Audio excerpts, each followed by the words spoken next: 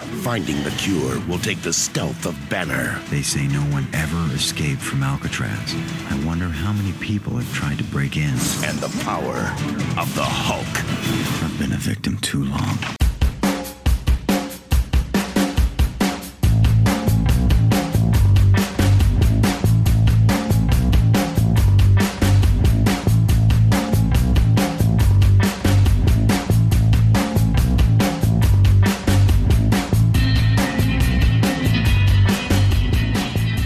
Welcome to issue number 3 of Comics on Consoles, a podcast devoted entirely to the intersection between comic book characters and the interactive world of video games, and brought to you in part by Geeks and Gamers. I'm your host Chris Clow and want to thank you for joining me for this new edition of the podcast. Before we dive too deeply into this month's subject game, I have to share something. For those of you who were joining us after listening to the second issue, which told the story of the ill-fated Aquaman battle for Atlantis, I told you that an episode without a discussion co-host would hopefully be a rare occurrence going forward. Well, unfortunately it looks like this is going to be the regular standing of the show from here on out. Since I basically take on all of the duties of this show myself, from researching, drafting, writing, recording, editing, graphics, broadcasting, and ultimately publishing, adding guest scheduling to the docket of duties is just slightly more than I can handle with a full-time job, so I apologize for falsely advertising the intent of the show from the beginning. I kind of underestimated the intricacy of getting people, especially people directly related to our subject games, lined up for episodes. So, I'm sorry that we're discussionless yet again, but rest assured, I've already secured some very good guests for issues that'll be arriving later in 2016, and I can't wait to share more of that info with you later on. So, with the preliminaries out of the way, let's jump in. As I alluded to at the end of our second issue, this month's subject game is another movie tie-in, but it has something of a different reputation when compared with many of its contemporaries. For the most part, the perception of it is actually pretty good. That's definitely saying something, because while this game doesn't really stand as nearly as much of a conversation starter as the film it's based on, the one thing that this one provides is a great deal of preliminary work for something else that would arrive down the road, this character's most definitive gaming experience yet. The game is Hulk, developed and released in 2003 by Radical Entertainment and Vivendi Universal Games, respectively. Based on the film of the same name directed by Ang Lee and starring Eric Bana and Jennifer Connelly, Hulk is deceptive by today's standards simply based on how inoffensive it stands in the legacy of comics-based video games. Don't let that fool you though, because very much like the dichotomous existence of Bruce Banner and his enormous green rage monster of an alter ego, this release makes a concerted effort to combine two rather different experiences into one game. That attempt at fully exemplifying what it might actually be like to step into the stretchy purple pants of the Hulk ended up making for an experience that was half loved and half shrugged at. So, what kind of an experience is it? To begin to answer that, it becomes necessary for us to wind our clocks back to 2003. 5 years before Marvel Studios would burst onto the scene with their first film featuring Robert Downey Jr.'s beloved portrayal of Tony Stark, the characters of Marvel Comics largely made it to movie theaters from several different studios, all in self-contained worlds. It's only just now that shared universes are beginning to catch on in mediums outside of comics and television, and Hulk was made at the height of Marvel Comics' early 2000s movie-making rush. Comics fans could only dream of the possibilities surrounding some sort of crossover team like the Avengers ever making it to theaters in some fashion, as the closest we'd gotten up to that point was Bryan Singer's original X-Men film 3 years prior, and the mind-blowing X2, released just a month prior to the theatrical opening of Hulk. 2003 was already proving to be a rather eventful summer at the movies, even by the time late June rolled around, with the return of the X-Men hitting big, as well as the returns of Neo, Trinity, and Morpheus in the highly anticipated sequel The Matrix Reloaded, having broken a series of box office records for R-rated films. The next big, highly anticipated blockbuster was Hulk, and for all intents and purposes, it looked like Studio Universal Pictures was simply holding on to a hit waiting to happen. They put the full force of their marketing machine behind the forthcoming superhero film, with stores flooded with all kinds of green memorabilia, a hit single from the band Velvet Revolver blasting the radio in the weeks prior to the film's release, and discussion of a potential sequel having already lit up the relatively primitive message boards of fan websites on the internet. Pre-release perception about the film was pretty focused on the fact that modern computer technology would be able to bring the massive strength and power of the Marvel Comics icon to life in brand new ways, with previews and release clips seemingly emphasizing the fact that this would be an action experience like few others before it. Having never been exposed all that heavily to the Hulk, save for some cartoons and a couple of episodes of the beloved TV series starring Bill Bixby and Lou Ferrigno, I was still anticipating going to the theater to watch it. I remember its opening day rather vividly, since I was visiting my family in Tehachapi, California, and I'd even watched my uncle's print shop for the afternoon while he was out running an errand. One of the things my 15-year-old self did in the shop that day was read a newspaper article about the new release of the film, which gave me a major hint at what I was about to see, a film that was marketed in a slightly deceptive manner. After my uncle dismissed me from the print shop, I walked across F Street in downtown Tehachapi and arrived at the Hitching Post Theaters, bought a ticket, and caught an afternoon showing. After I walked out of the theater, I remember being confused. Maybe it was because this was unlike any superhero movie I'd seen before, and maybe it was because, having just finished my freshman year of high school, I wasn't mature enough to understand the directorial style of Ang Lee. I walked back to my grandparents' house not with dislike or annoyance, but simply with puzzlement.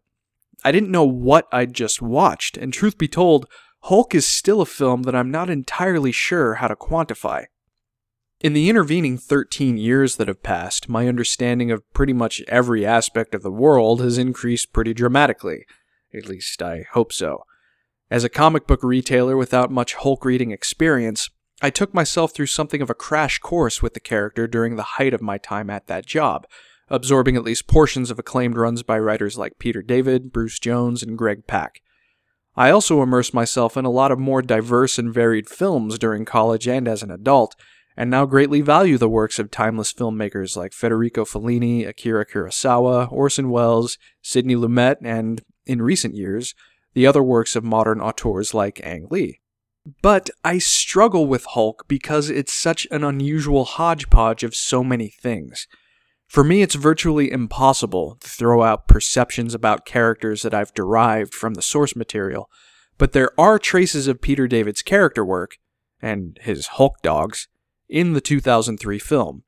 In a lot of ways, I actually rather admire Hulk for attempting to be something fundamentally different when compared with every other early 2000s superhero film, since Lee dared to try and make the story of Bruce Banner very much into a Greek tragedy. Still, that doesn't really mean that I necessarily like the film very much. It's not something I find myself watching with any regularity when compared with a plethora of other superhero movies, but it does stand as an interesting experiment, and I do own both a Blu-ray and a digital HD copy of the film. Of course, if this movie were based on anything other than a comic book superhero, I have a hard time believing that it would have ever been made into something like a video game. As was regular practice for the time, though, Hulk did end up giving us a console-based adaptation. I'm glad it did, too, because while it's not nearly as experimental as the film that Ang Lee made, it does go out on something of a limb by attempting to be very different in its own way. Those differences are, to me, what makes it a very enjoyable experience, and one I generally hold in higher regard than the movie it's based on. Why? Because like the movie, and some of the best comics, it embraces the dichotomy of Bruce Banner and the Hulk, and interprets it in such a way that it kind of creates two separate games for each character. We'll get into how it accomplishes that in a minute, but first, let's take a look at the history surrounding the game itself. Universal Interactive first announced the existence of a movie tie-in video game for Ang Lee's film just about a year before both would be released in early June of 2002. The announcement of the game's existence probably surprised a grand total of 0 observers, since an early 2000s superhero film was almost guaranteed to receive some kind of video game cash grab. In fact, oftentimes studios would count on the revenue generated by a tie-in video game as a substantive addition to the total money an event film would take in. Hulk was no exception, and while the film was in the middle of principal photography, the video game was announced. Universal Interactive president Jim Wilson was quoted in the game's announcement release as saying, quote, "The Hulk is one of the most physically powerful and emotionally compelling superhero characters ever created, and his transition to the world of interactive entertainment will extend all the power of this movie event and create a uniquely exciting game experience." Just like the other major merchandising and promotional efforts, Wilson explicitly calls the video game an extension of the, quote, movie event. And since comics fans and video gamers had come to expect the release of some kind of tie-in game, nothing about the initial announcement really seemed to indicate anything particularly special about the upcoming console-based experience. What fans didn't know when the game was announced was how heavily the film's production personnel were involved in the creation of the game. Film producer Larry Franco spoke about Industrial Light and Magic visual effects supervisor Dennis Murin working with game designers at Radical Entertainment, as well as the game developers having access to the film's concept art and storyboards so that they could come up with a similar visual philosophy in the creation of the game. The first major ace up the game's sleeve, though, were the developers themselves. Radical Entertainment is a Vancouver, British Columbia-based game development house that got its start in 1991, and was certainly very experienced by the time they arrived at the Hulk project in the early 2000s. It wouldn't be their first licensed game either, since their software catalog also includes other titles spinning out of franchises like The Terminator, Speed Racer, Wayne's World, Beavis and Butthead, Independence Day, and various sports leagues. The vast majority of these games were poorly received, which likely made any gamers and comics fans paying attention even less interested in their project featuring one of Marvel's greatest icons. In 2001, though, gamers first glimpsed the potential of Radical based on another license that they would turn into a game. That was the year they released The Simpsons Road Rage, which was an homage to the classic Sega arcade and Dreamcast game Crazy Taxi. Road Rage was far from a critical darling when it was released, with reviewers of the time citing poor collision detection and clunky controls for the licensed racer, but it would eventually prove in another project to learn from these mistakes and make something better a couple of years down the road. This developer's time with the Hulk would ultimately prove to follow a similar, though not identical, path. Radical would also hardly be the first game development house to tackle the Hulk himself, since the character has a vibrant and prolific history in video games going back to the days of the Commodore 64 and the ZX Spectrum. He's appeared in every successive game console generation in at least some form since the second, which itself was ruled primarily by the Atari 2600.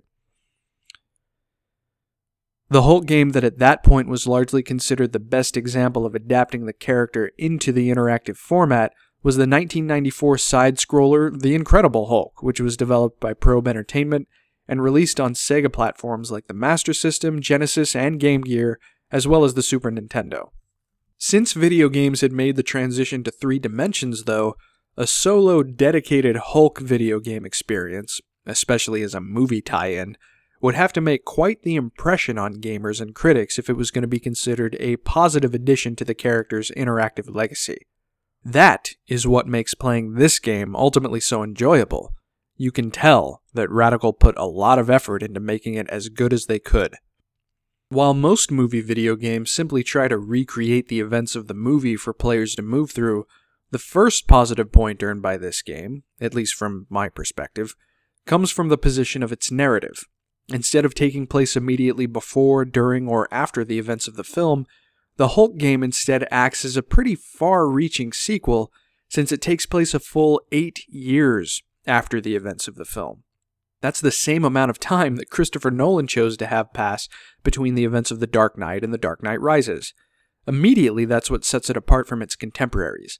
The developers chose to go with an original story, unbound by the narrative of the film, and that's a good thing. Another positive point in this game's corner is the graphical look, which used one of the more popular design philosophies of the early 2000s.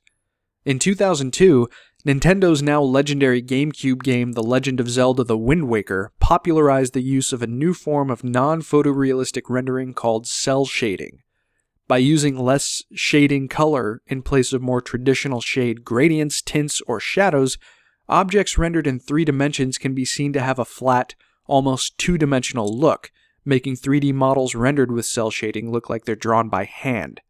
This gave The Wind Waker, and other games like Bomberman Generations and Konami's 2003 revival of Teenage Mutant Ninja Turtles, among many others, a very cartoon-like aesthetic, so it seems only natural that a character who originated in a two-dimensional art form would be featured with this graphical rendering style at some point. Beyond the very comics-esque art style of the game provided by the cell shading, Radical went out of their way to create the game's destructible environments by using procedural programming, which means that the destruction you see in the game is rendered on the fly by the game's physics engine, as opposed to using stock animations for things like breaking through walls or crumbling buildings. No two walls break in a completely identical way. Instead, walls break based on the trajectory, weight, and elements all at play when two objects collide, which is quite a bit more complicated than simply creating a pool of animations for destructible environments to draw from. The game also gets at least a few points in the authenticity department by enlisting the film's principal actor, Eric Bana, to reprise his role as Bruce Banner for the levels focusing only on Hulk's human alter ego. Generally, if you had problems with Bana's performance in the actual film, you likely won't find anything in the game that'll change your mind about his take on the character. He doesn't exactly put a lot of feeling behind the lines that he was given to recite for the game, but I tend not to hold it against him. The film's version of Bruce Banner was kind of an emotionally stunted guy anyways, and he basically just pushes that same philosophy forward for his lines in the game. It's not that surprising. Still, though, all of these generally good elements and philosophies are meaningless if the game itself doesn't play well. So, how does it actually fare when you pick up a controller? Well, it depends on who you ask and at what point during the game that you ask them. As I alluded to earlier, Hulk combines two very different styles of gameplay into one experience in order to effectively represent the dual nature of the main character.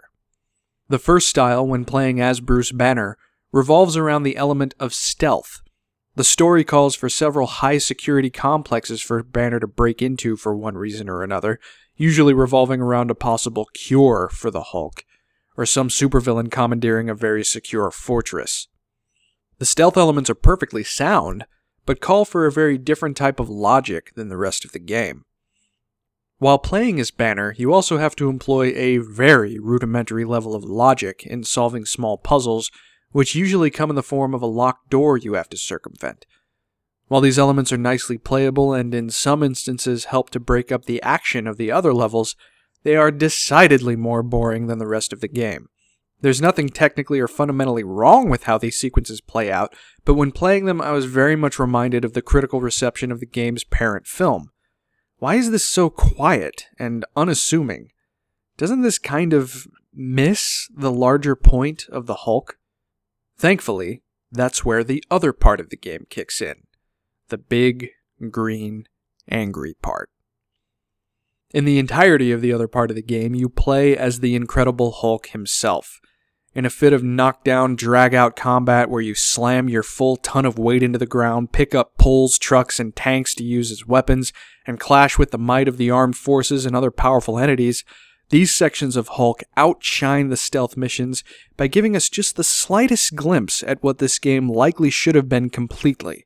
An unchained wrecking ball of power slamming through your enemies and unleashing the full, nearly unlimited strength of Marvel's iconic green-skinned powerhouse. Now, it's easy to see what Radical was going for, and to their credit, they try to provide a well-rounded and all-encompassing experience by giving us both sides of this infinitely psychologically rich and complex character. On paper, the idea of playing a game that calls on the more mental faculties of Bruce Banner while also calling on the unrestrained power of the Hulk sounds like a great idea, and certainly would have gotten me excited if I'd heard about that concept ahead of the game's release. In execution, though, the result is that the fun factor of the Hulk segments simply outweighs, and frankly destroys, the utility that you can glean from the segments where you sneak around some lab or prison as Banner. It'd be a little easier to forgive if the game actually started you in Banner's guise and then built up to the first Hulk out moment. Instead, though, the game weirdly decides to introduce you to playing the Hulk first, and then forces you to switch back to Banner when the story kicks off in earnest.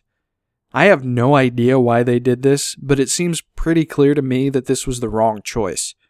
While the opening level with the Hulk does serve as a combination flashback and controls tutorial, it seems to be working backwards from what conventional wisdom should tell you to do with any storytelling medium: build up to the bigger moment. That being said though, this does absolutely nothing to diminish just how right the developers at Radical were in their efforts to make you feel like the Hulk. With destructible environments, ungodly speed, titanic strength, and the character's trademark guttural ululation, 2003's Hulk video game gets the parts where you actually play as the titular behemoth more spiritually correct than the film managed to pull off that summer. Because the parts where you actually play as the Hulk himself were somewhat tempered by the slower, more methodical and muted levels of Bruce Banner, its critical reception was a little mixed. Still, many high-profile outlets knew that when the game hit the right chord, it did so pretty spectacularly, and that was the biggest message that reviewers of the time largely seemed to communicate the most. As a result, review scores were kind of all over the place. The lower end of the spectrum came in the form of Game Informer's grade of 5.75 out of 10, which read, 3 phrases describe the Hulk: technically solid, aesthetically pretty, and phenomenally dull. In their review of the GameCube version, GameSpot is a little kinder. With a score of 6.9 out of 10, their review from Ryan Davis sums things up by saying, quote, "For all that the Hulk misses on, the game gets enough of it right to tip the scales in its favor." Other outlets were a lot kinder to the experience, though. Nintendo Power Magazine, issue number 171, gave the game a score of 4.2 out of 5, and IGN's Jeremy Dunham singled the game out as, quote, Radical Entertainment's best video game project ever, and going even further, he writes that, quote, Hulk is an incredible source of enjoyment. You see what he did there? Using the proper destroy everything approach that a game of this nature needs in conjunction with an easy-to-learn combo system, the Hulk doesn't steer action fans wrong too often. He scored the game an 8 out of 10 on all platforms. Dunham's IGN review, though, even gets into prophetic territory when he writes, quote, "The real treat, however, is sitting back and waiting for a rumored and possible sequel, a game that will more than likely fix the nitpicks of this version." How right he would end up being. The highest review score, though, comes from GameZone's Jason Dubin. He wrote, quote, "Hulk fans rejoice! At last, there's a game worthy of the Green Beast, and you can count the Hulk as one of the best comic book games available thus far. While there are a number of things that could have used some improvement, this shouldn't keep gamers from enjoying this engaging smash-and-bash action game." End quote. He scored it an 8.5 out of 10. So, as you can probably tell, Hulk stands as a pretty solid gaming experience for the Big Green Avenger, but definitely had some kinks to work out. As I understand it, Radical Entertainment would be retained as the developer for the video game adaptation of the 2003 Hulk film's inevitable sequel. Marvel producer extraordinaire Avi Arad had even picked out May of 2005 as the likely release date for Eric Bana's second turn as Bruce Banner, but ultimately things would take a pretty different turn. In January of 2006, Arad revealed that Marvel Studios, which had recently moved away from simply licensing Marvel properties to actually developing movies, would be developing a new Hulk film. Universal had apparently not met a predetermined deadline to begin production on a new Hulk film, so Marvel Studios had reacquired the rights, and Universal would simply serve as a distribution partner as opposed to a financier. It was ultimately decided that a new Hulk film would benefit from a deviation away from the style of film that Ang Lee made, and these new efforts would eventually culminate into the second entry in the Marvel Cinematic Universe, 2008's The Incredible Hulk, starring Edward Norton and directed by Louis Leterrier. Don't make me angry. You wouldn't like me. But wait, back up. What about Radical Entertainment? They'd created this excellent system for a Hulk video game and now had a much greater idea of what people would want from a game featuring the character, right? And it turns out that both Radical and Vivendi Universal Games weren't willing to sit on the sidelines while the movie studios were dragging their feet on the creation of a new film, because in December of 2004, they made quite the announcement. They'd be following up their first effort with the Hulk in a brand new game, which promised to go even further than the one they'd already made. The biggest piece of info to come out of it? No more Bruce Banner levels. This time, you'd play solely as his powerful alter ego, but now unleashed into something of an open world. For Hulk gamers everywhere, the summer of 2005 couldn't come soon enough. And when it did, they'd be treated to what still stands as the definitive gaming experience for Marvel's Incredible Hulk. But, my friends, that's a story for another time. Don't make me angry. You wouldn't like me when I'm angry. Before I leave you completely for the month, I wanted to answer some listener questions I received from Alex, who hails from Michigan. He asks, what are the essential elements for a great comic book video game? What character hasn't had a game that should? Lastly, what hero should have the next Arkham-style game? Well, Alex, I tend to think that the essential elements for any comics-based game change entirely, depending on the character you're profiling. Treyarch's Spider-Man games were ultimately very well regarded because they nailed web-swinging and acrobatic combat. Raven's Wolverine game pushed forward the thrill and power of Berserker Rage and Indestructible Claws in its combat mechanics. The Arkham games got to the point of Batman's resourcefulness, gadgetry, and his desire to appear omnipresent to his enemies. So to answer that properly, I guess it depends on the strength of a developer to hone in on the most important aspects of actually feeling like a specific character. The best regarded Superman games feel amazing when you fly. The Marvel Ultimate Alliance games emphasize how powerful the heroes are when they're banded together. THQ's Punisher put the power of life and death in your hands against the scum of the earth. As far as what character needs a game that hasn't gotten one yet, well, I'd love to see a Red Dead Redemption style game with Jonah Hex, but I'm still continually astonished that we haven't had a console-based solo game featuring The Flash. We got close once, but I'll be sure to tell you that story in a forthcoming Point 1 issue. As far as a hero that needs an Arkham-style game, well, I actually think that would work really well for Daredevil, but that might just be me. Thanks for the questions, Alex. And with that, we're going to wrap up this issue of Comics on Consoles and the story of the 2003 video game tie-in to Hulk. I hope you enjoyed the show and that it might spur you to give this game a try. If you are interested in playing it, then you can do so by dusting off your old PS2 or GameCube. Alternatively, you can play it via backward compatibility by playing the GameCube version on a Nintendo Wii, or an original Xbox version on an Xbox 360. Or if you're one of the people still holding onto a first-generation PlayStation 3, then you can play the PS2 version on that system. Whatever you do, I hope that you'll be sure to come back next month as we explore another comics-based video game. Speaking of which, you may have noticed that February will be the month that fans the world over get to watch the first comics-based movie of 2016. I thought it might be fun to tie into this with the show, so next month we're going to descend into the disgusting and maybe even nauseating mind of none other than the Merc with a Mouth. That's right.